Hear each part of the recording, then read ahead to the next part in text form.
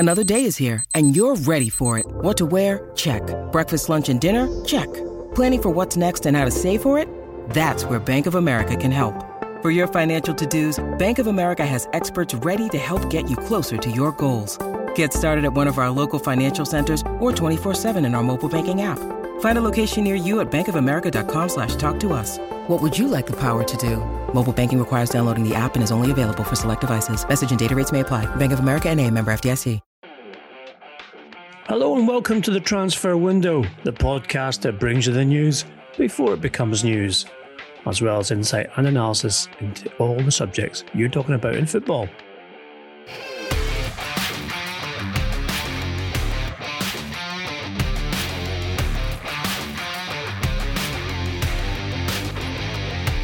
I'm McGarry, with me as always is Duncan Castles. Lots of Manchester United news, a bit of Liverpool, also some Watford, and of course it's that time of the week for the donkey.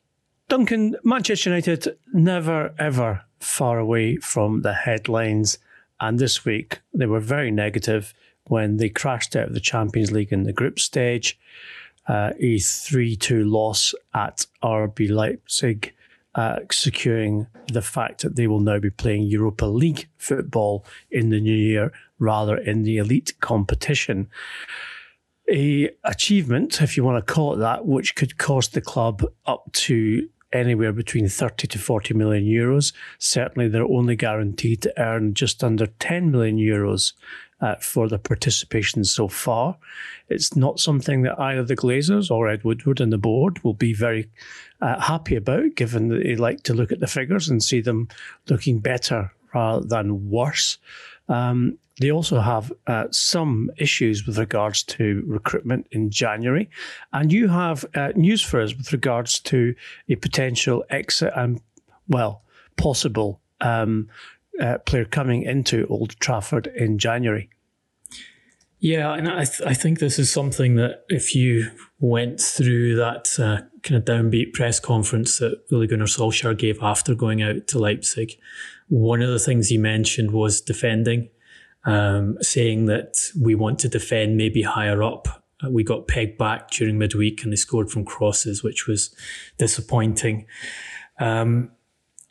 Defence is an issue for him, ironically, given the amount of money that's been spent on the defence since he has become manager of the club. Obviously, that world record signing of a centre-back, Harry Maguire, with massive wages on top. Huge transfer fee for Aaron Wan-Bissaka. Then, a reasonably priced deal for Alex Telles because he was nearing the end of his contractual period at FC Porto, and a huge contract, the biggest in the Premier League, given to David De Gea in goal, and also a very significant contract given to Dean Henderson to retain him at the club. And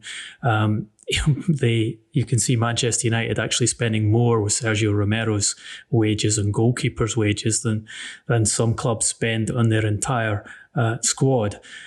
But he, as he wanted in the summer, is looking and asking for a left-footed centre-back to try and improve their defending, try and compensate for Harry Maguire's obvious issues that, as we've discussed with some of our listeners this week, we pointed out way before Maguire was signed for the club, and which have become patently evident as he's played for Manchester United and been under that extra focus there is when you are the centre-back and the captain of one of the biggest clubs in world football.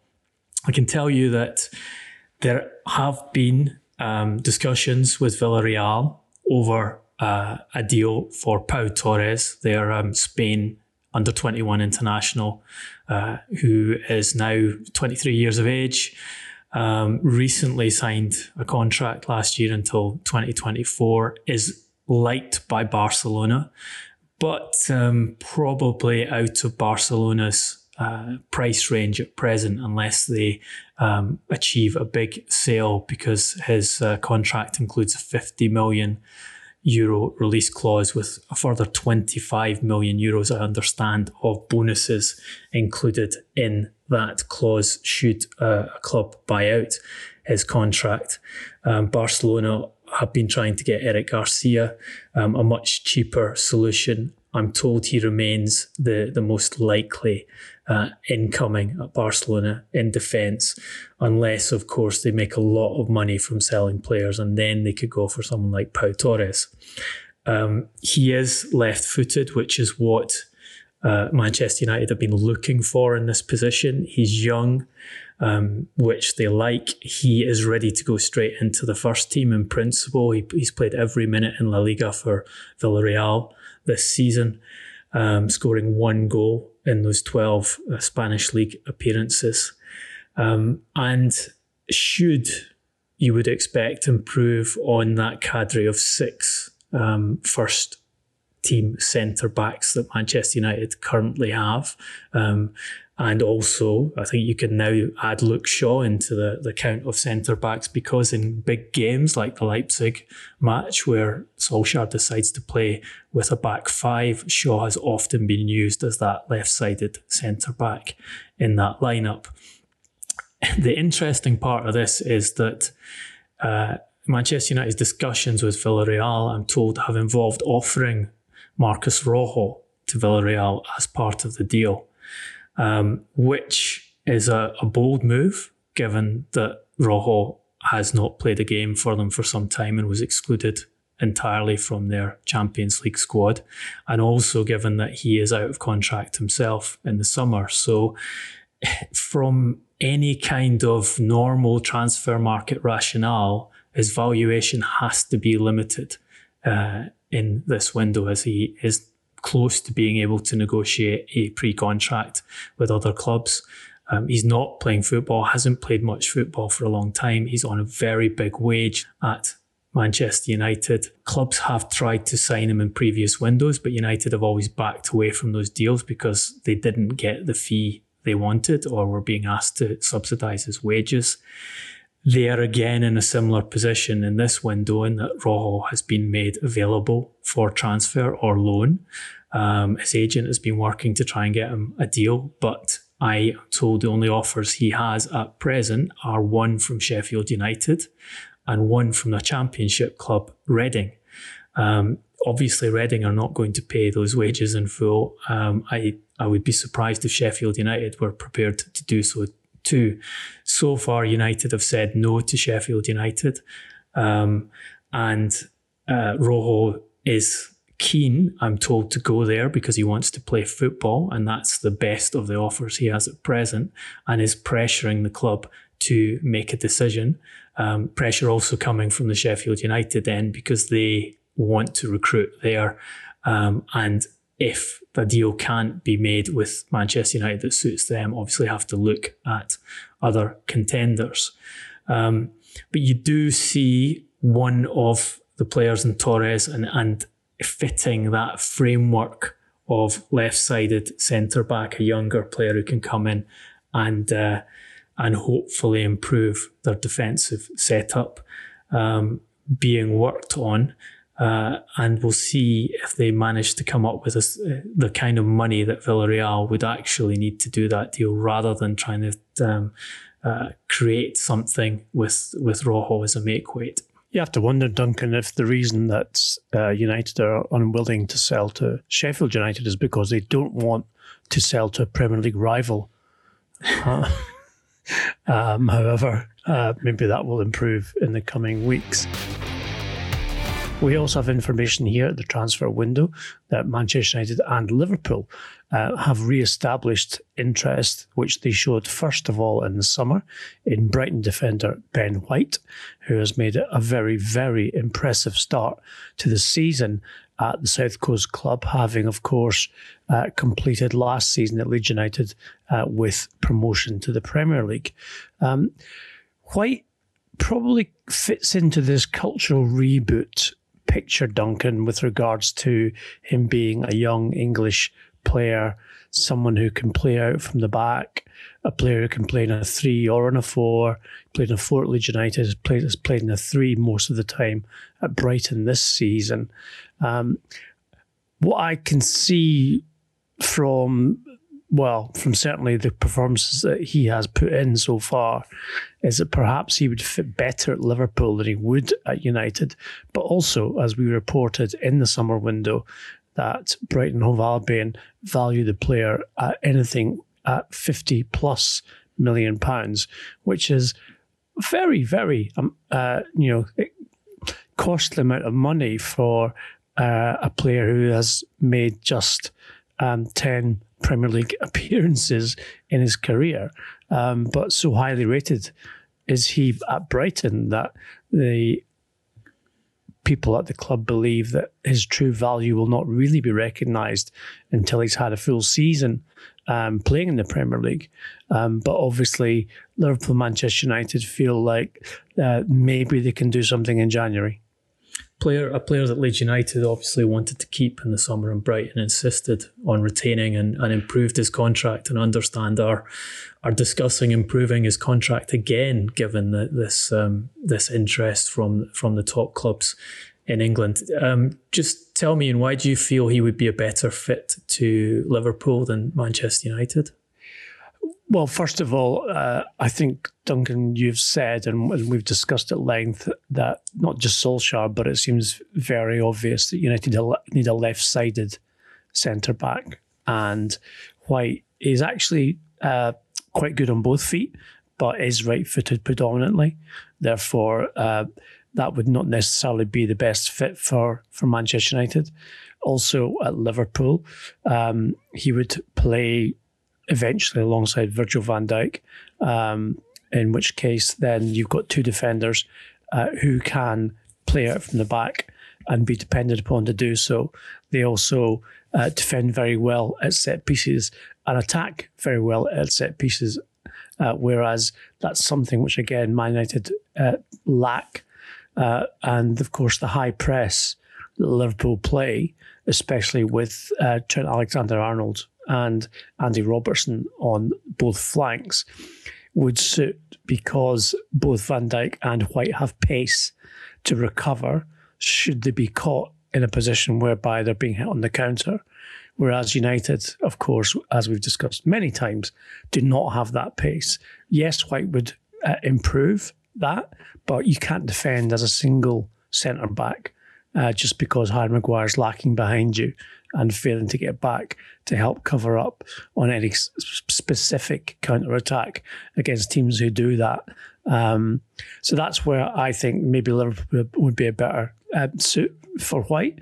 But I would think that maybe staying at Brighton, at least for this season, would be probably his best option in order that he can learn his trade in the Premier League rather than being thrown into the Lions' Den, which it would be, let's face it, having to play at Manchester United in particular, given their goals conceded record this season, and even Liverpool for that matter, who have suddenly become quite porous in defence, with not necessarily because of Van Dijk's injury, but they seem to have lost the knack of keeping clean sheets and holding out on games where they are just 1 or 2-0 ahead. So that's my view on Ben White. I do think he's got a huge future ahead of him. I know that Gareth Southgate rates him very highly. I would fully expect him to be included in the England squad in the spring ahead of the European Championship finals next summer as well. And again, he needs to be playing football to do that. So staying at Brighton, playing every week, being able to be seen by Southgate and his coaching staff. And Steve Holland is a regular visitor to the Amex Stadium, outside of coronavirus restrictions, obviously, to watch players. I feel a little bit sorry for Lewis Dunk in this, actually, just as a little aside, because he is the senior partner in that defence. And his form certainly hasn't dropped this year. But Brighton have conceded more goals from set pieces than they have in the last 4 years, statistically, in terms of the games they've played compared to the goals conceded. And I think a lot of that's got to do with Shane Duffy leaving for the loan deal to Celtic, because Duffy and Dunk are the kind of no-nonsense, body-on-the-line defenders who will do anything to stop the ball getting into the net. And what Brighton have now is in Webster and White, two ball-playing centre-backs who perhaps are more suited to a possession-based game that Graham Potter favours, rather than the style that Chris Hughton preferred, which was, of course, to defend first and attack second. Yeah, I think this interest from Manchester United is around Ben White's potential, and the fact that he's English and he's young, and other top clubs in England are looking at him, because the strategy and the priority has been a left-sided centre-back, a left-footed centre-back, to balance out Maguire and allow Maguire to move on to the right side of the defence and pass with his right foot from the right side and improve the circulation of play from the back. If you know you need that player, which I think they've correctly identified, then to buy or try to buy a right-footed young English player complicates matters, unless you're planning to move permanently to that five-man defence that Solskjaer used in Leipzig, and then you can play Maguire at the centre, Ben White right, and your new left-footed centre-back, be that Pau Torres or someone else they try and get. And remember, they always tend to go for multiple targets when they're pursuing these transfers. But they are very much overloaded at centre-back, have been for a long time. You bring Ben White in, you ask, is that the end for Eric Bailly? They're trying to offload Rojo. They're trying to offload Phil Jones. Phil Jones, I think, is an even harder one to get out of the club than Rojo, because he's on a longer contract, similarly overpaid in terms of his abilities and performances, and not pushing for a move away. So he's not trying to find a new club himself, unlike Rojo. You would still have Lindelof. You still have Axel Tuanzebe, who Solskjaer rates highly and believes he can promote.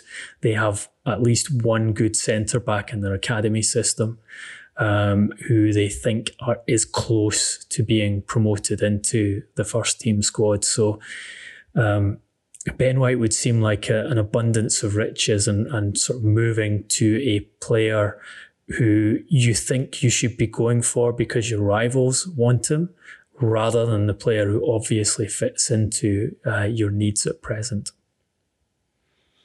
Indeed. Duncan, one of the more interesting outcomes of this week's defeat and the exit of Manchester United from the Champions League was the dreaded very predictable vote of confidence in Solskjaer, which came in an off-the-record briefing from the club. And they did so in rather emphatic terms, saying that there was still great confidence in him and what he was doing and what he was building, etc., etc.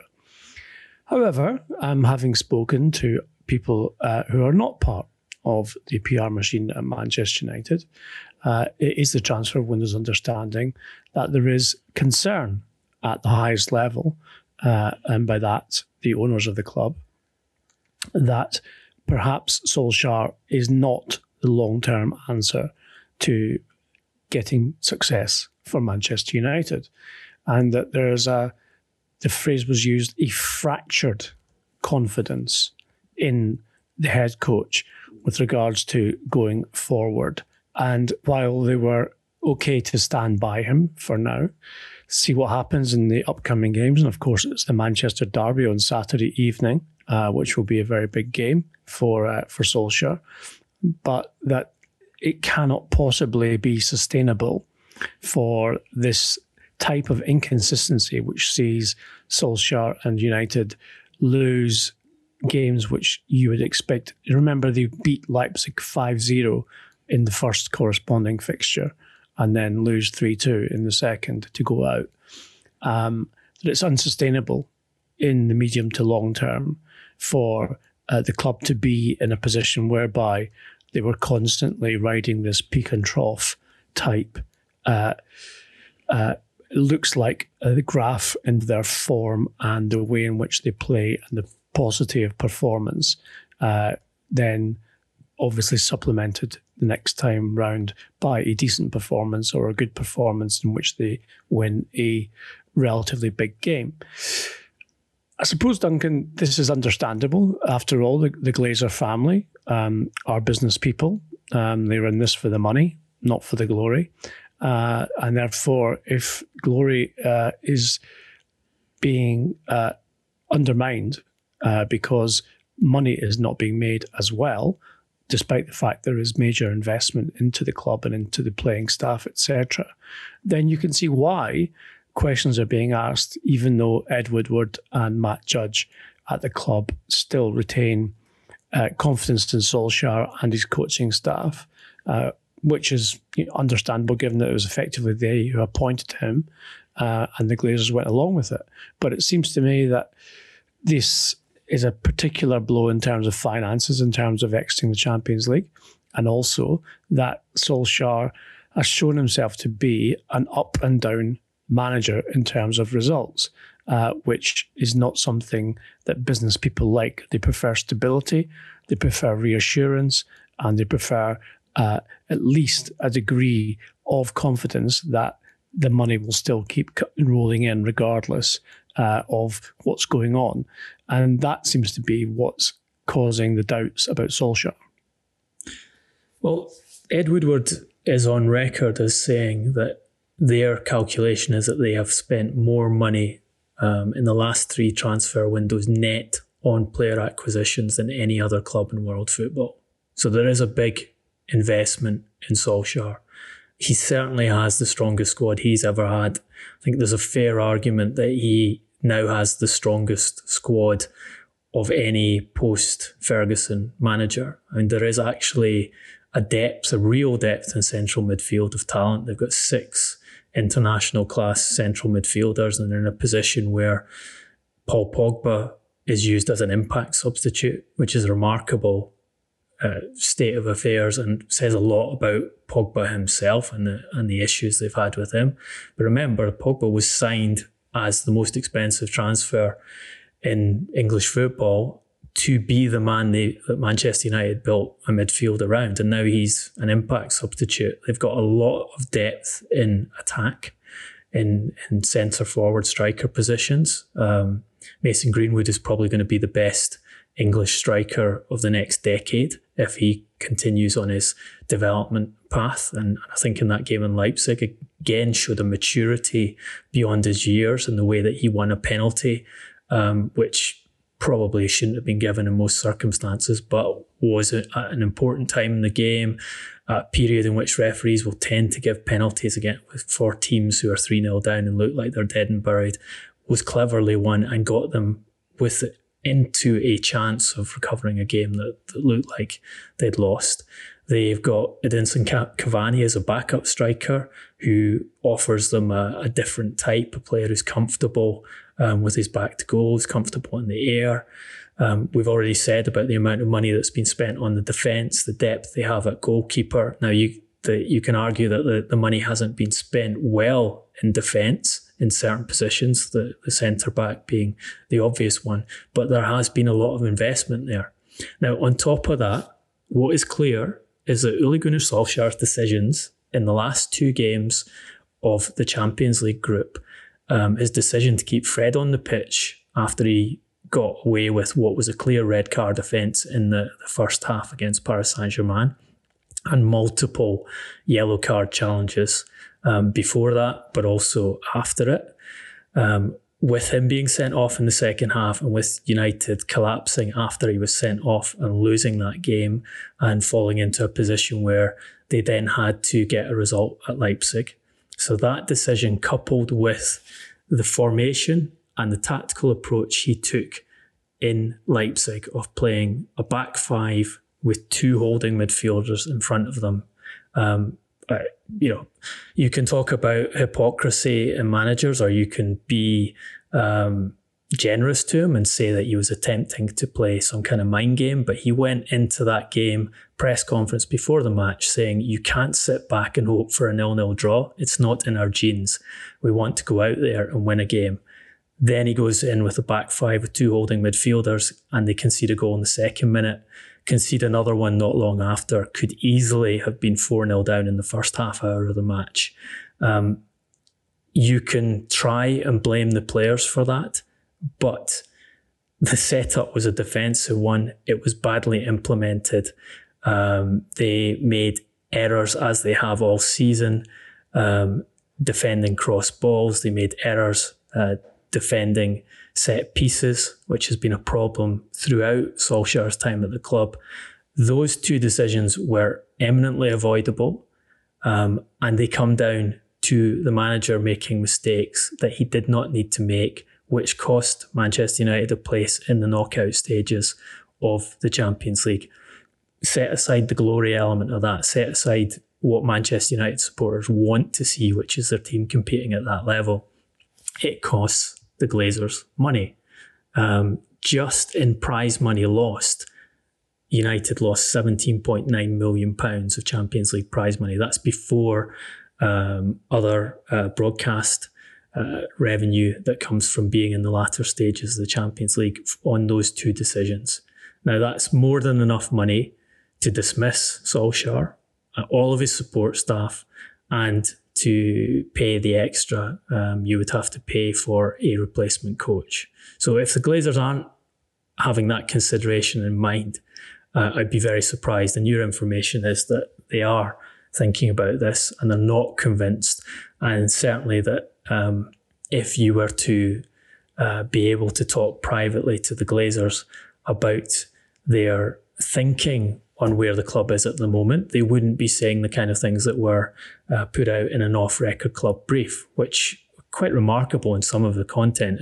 One was that United are still in contention for 4 trophies, which is true, but they're in contention for 1 trophy because they were knocked out of the Champions League, and another trophy they haven't even started playing in yet. And realistically, are they in contention for the Premier League title given the way they've played this season? I think realistically they're not.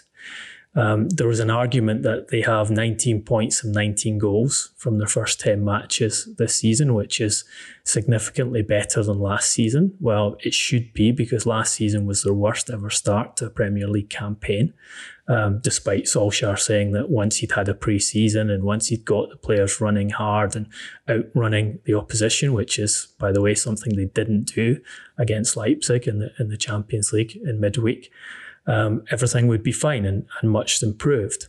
Their sight being 5 points behind the leaders as being progress. Well, again, yes, it is progress on last season, but it's only progress on last season because last season was a massive drop-off on where they'd been a season previously when they finished second to Manchester City and got 81 points from over the course of the season. And then the last bit was that the team now has an identity under Solskjaer, which, that's a subjective judgment, and perhaps Ed Woodward thinks they do have an identity now. But certainly if you listen to individuals like Paul Scholes talking about that game and the exit to Leipzig, and Scholes is a person who has gone out of his way not to criticise Solskjaer's decisions, his former teammates. One of the things he used as a defence for Solskjaer was to talk about how they don't have an identity, and saying, I think what he's trying to do is trying to find an identity for the team.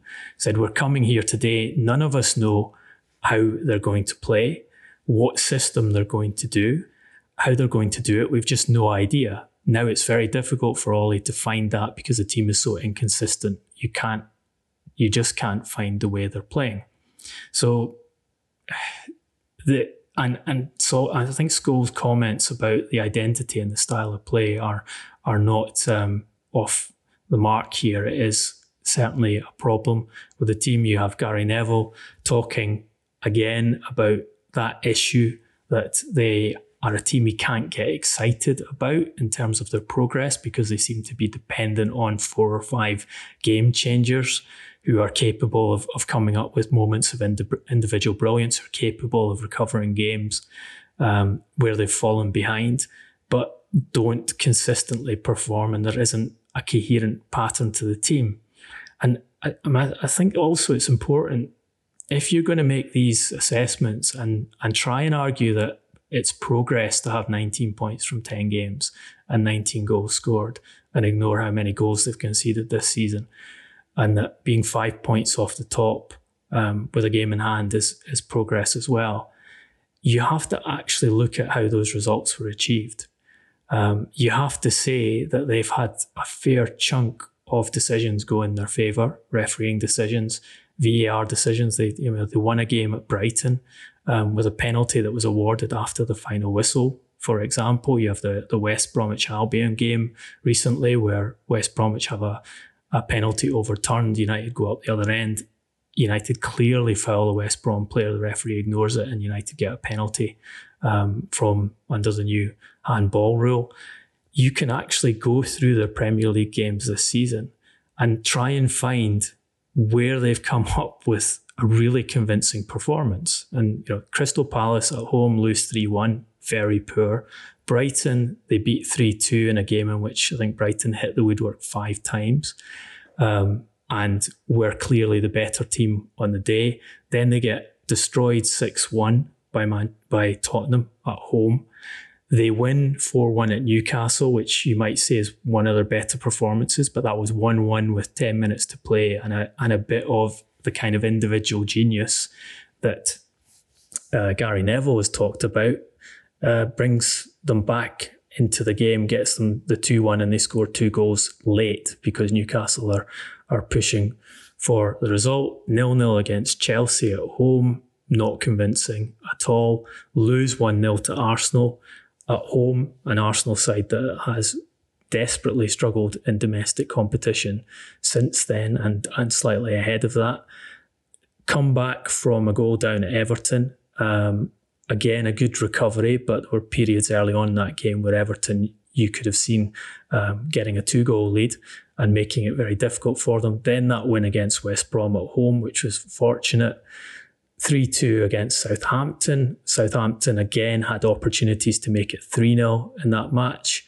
3-1 at West Ham United in their last Premier League game where West Ham were all over Manchester United in the first half, where individuals like Patrice Evra were aggressively criticising the team and saying, well, we might recover from this, but this is not the way to play, where West Ham missed open goals to extend their lead, and where United were dependent on a ball that went out of play being ignored or missed by the officials for the crucial first goal that got them back into the match. It's actually difficult to find one performance in there where they are a convincing, dominant side that you would expect them to be because it's Manchester United and because they want to be top of the Premier League. So citing the points taken, which I don't think is a great total in realistic terms, in terms of what you would expect Manchester United to be able to achieve as a club with the investment that's been put in for this manager, with the support he's had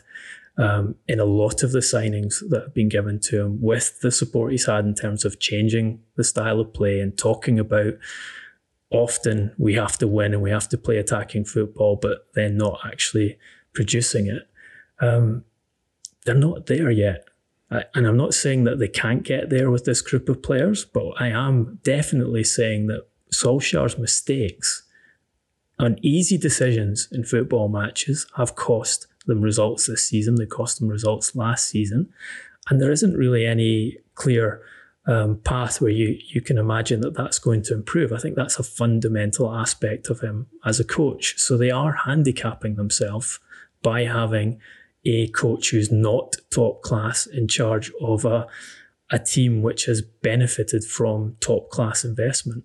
Forensic analysis, as always, from Duncan, which makes me surprised that he's only just a doctor and not a surgeon. What with that sharpened scalpel that he just dissected Manchester United season so far. However, I'm sure you've all got your views, and as you know, you're welcome to express them on our social media platforms so that we can answer your questions and indeed gain your opinions and your analysis as well.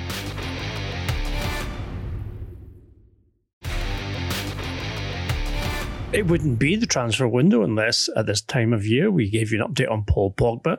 And we have learned since our report on Tuesday's podcast that Manchester United are willing to accept certainly a smaller fee, but interestingly have made it clear that they would consider a loan with an option to buy, an obligation to buy clause in any loan deal for January.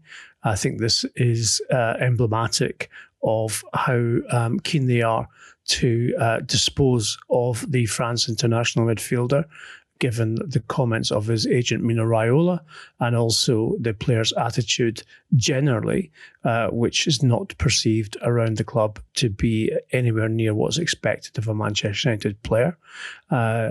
Many of his colleagues and teammates believe that he's already somewhere else in terms of his football club in his head, and that a loan deal could be a good solution because of the current financial climate in football, a climate which it's certainly the case that we are expecting in January. We'll see more loan deals and loan deals with obligations to buy rather than outright purchases. January has actually been quite a lucrative month in recent years for transfers and full transfers in terms of permanent contracts, but that's not expected to be the case as the COVID hit economy really does kick in all the way through Europe and certainly in the Premier League as well.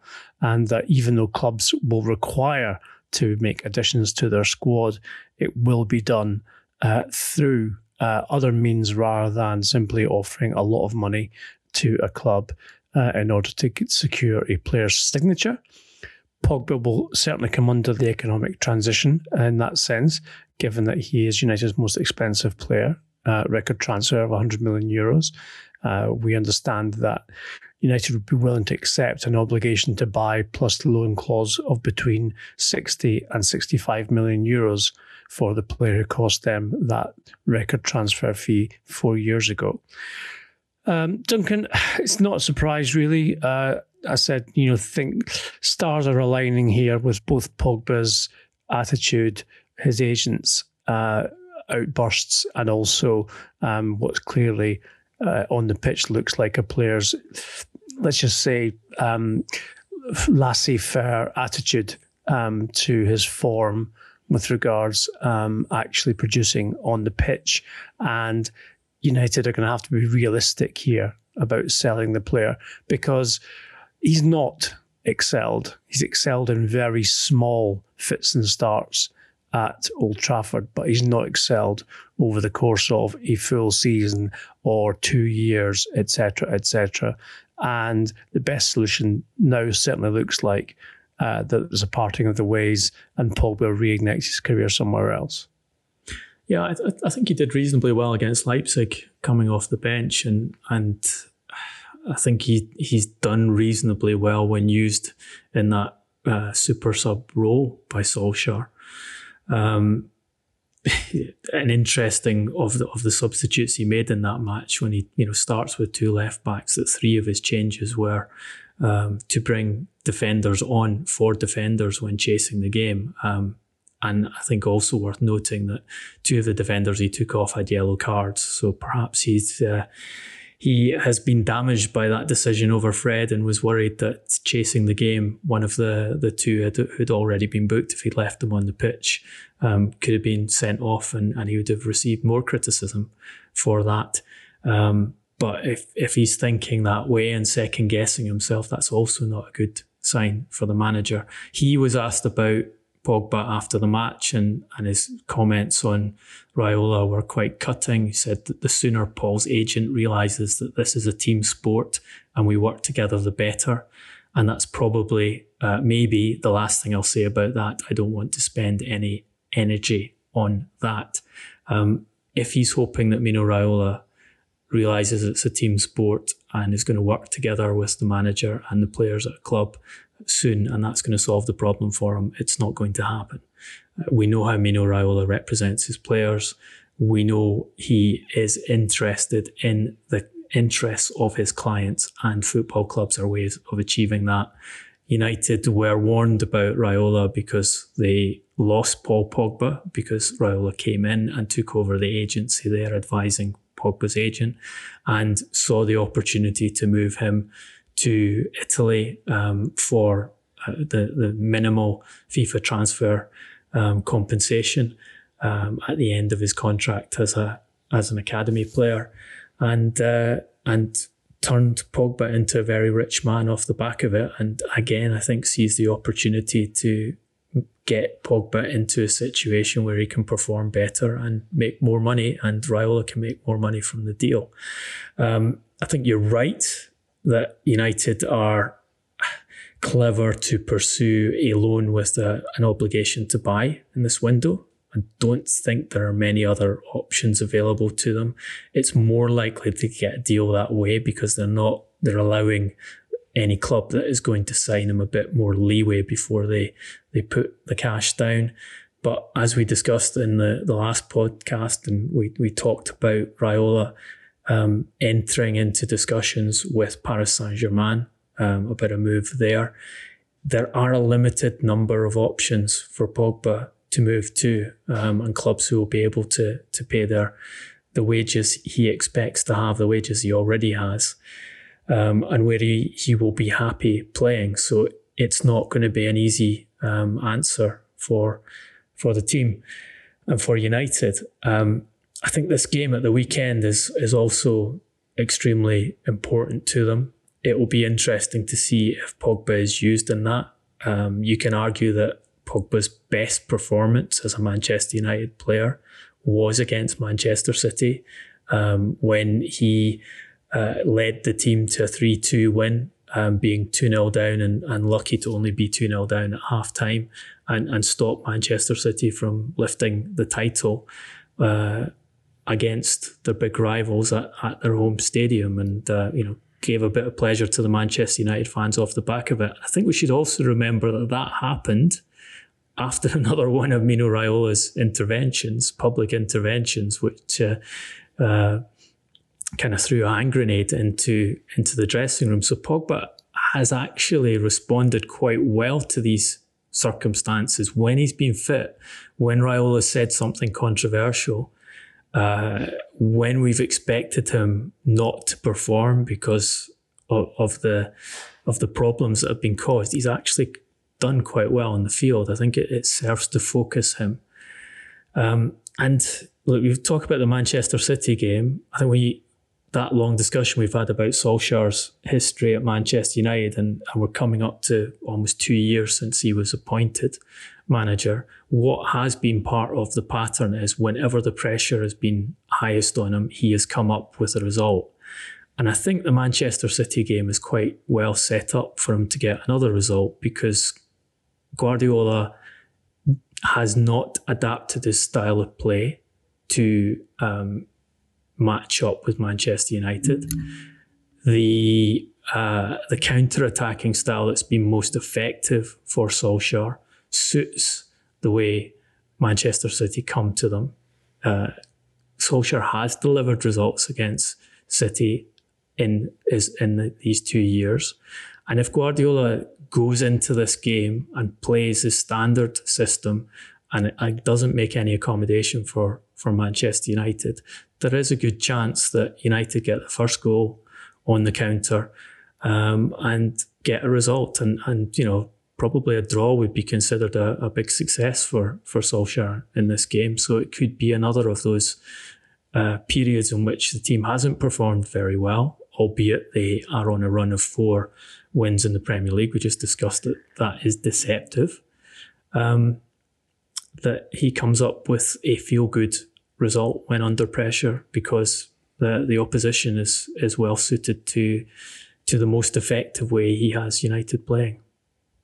Duncan, I'm going to, because I love doing this, just because, it's fun for me. I know it's not fun for you, but, I'm going to do it anyway.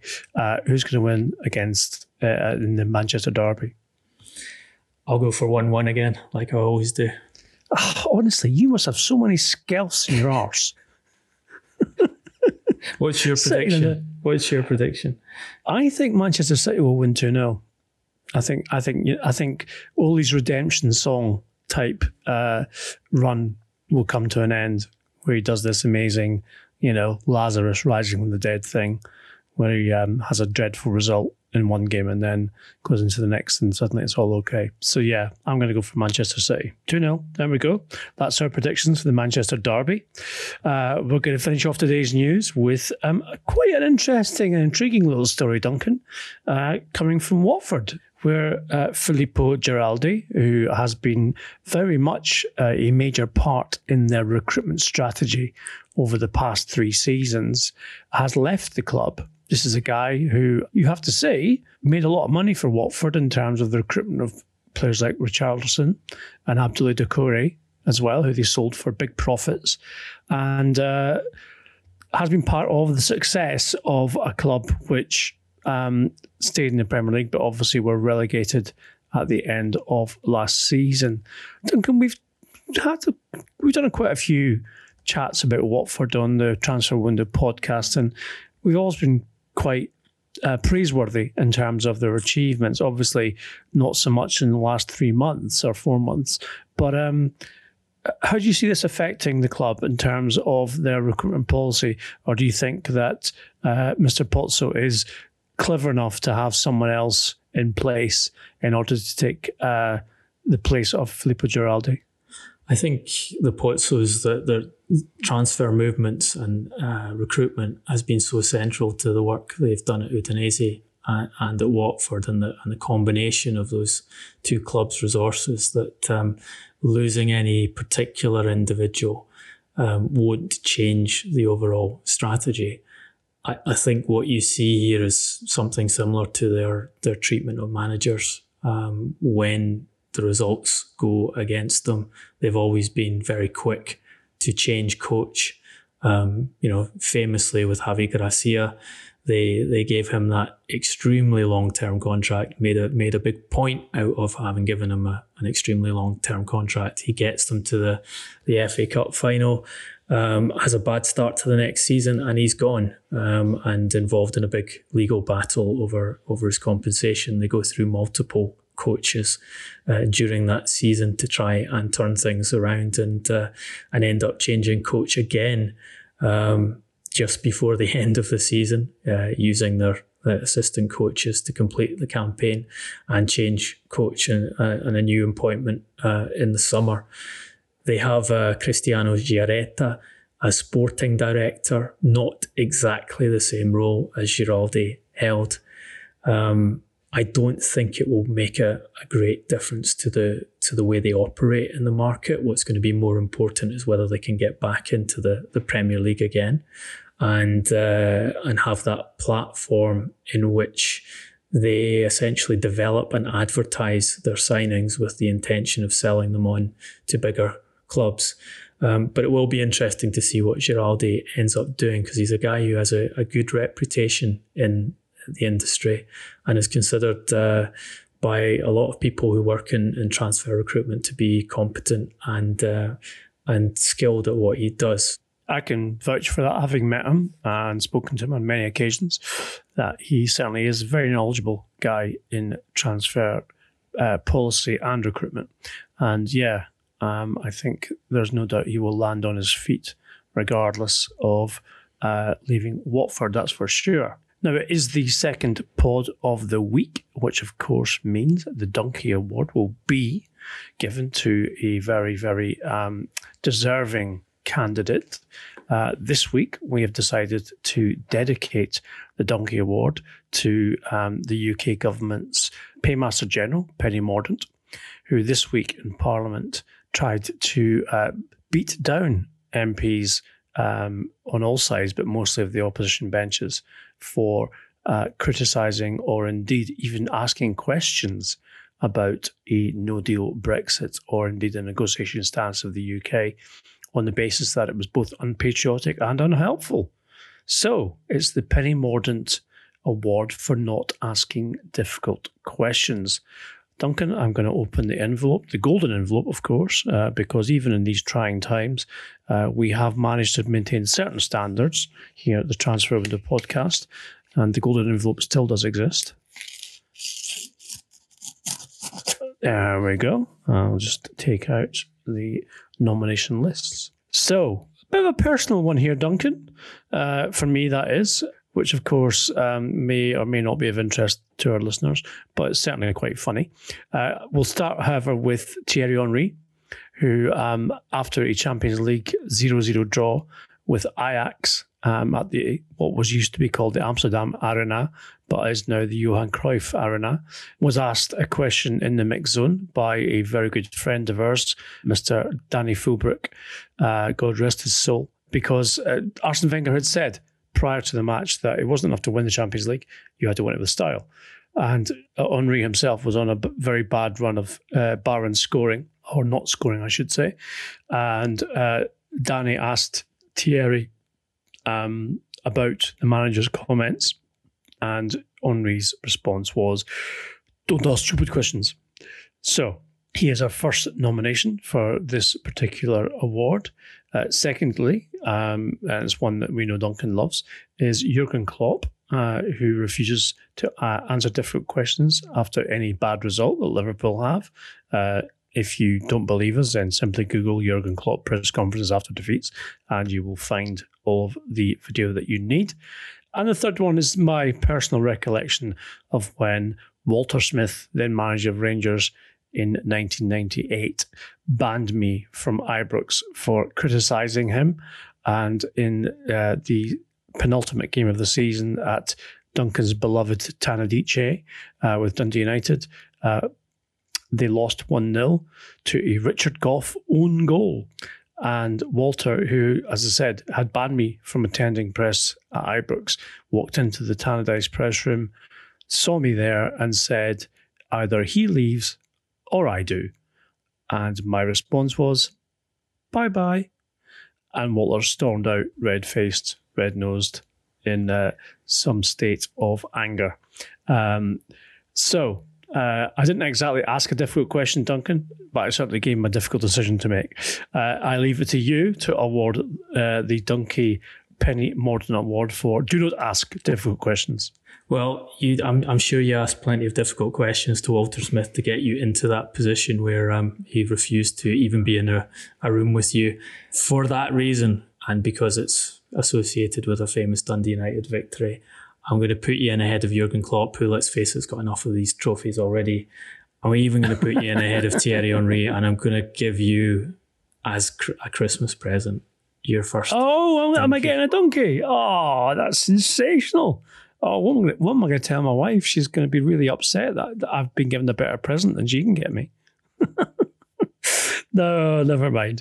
I will treat it with the absolute sort of due deity that it is. My golden statue of Duncan's head, straight in the downstairs bathroom or something like that. Yeah.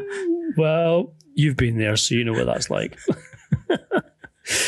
So that is us for this week on the Transfer Window podcast. We hope you have enjoyed today's pod and indeed Tuesdays as well. As you know, if you like what you heard, please leave a 5-star review on iTunes. And if you like, subscribe to the Transfer Window podcast on YouTube. Turn on all notifications and you'll be the first to know when the next pod is being published. Please join the discussion because, as you know, we love to hear your views, your opinions, and engage with you. We are on @TransferPodcast on Facebook, Instagram, and Twitter. Duncan's @DuncanCastles on Twitter. I am on @GarboSJ. We have to say that we hope that you stay safe and be well. And also, of course, thanks for listening, and we'll be back next week.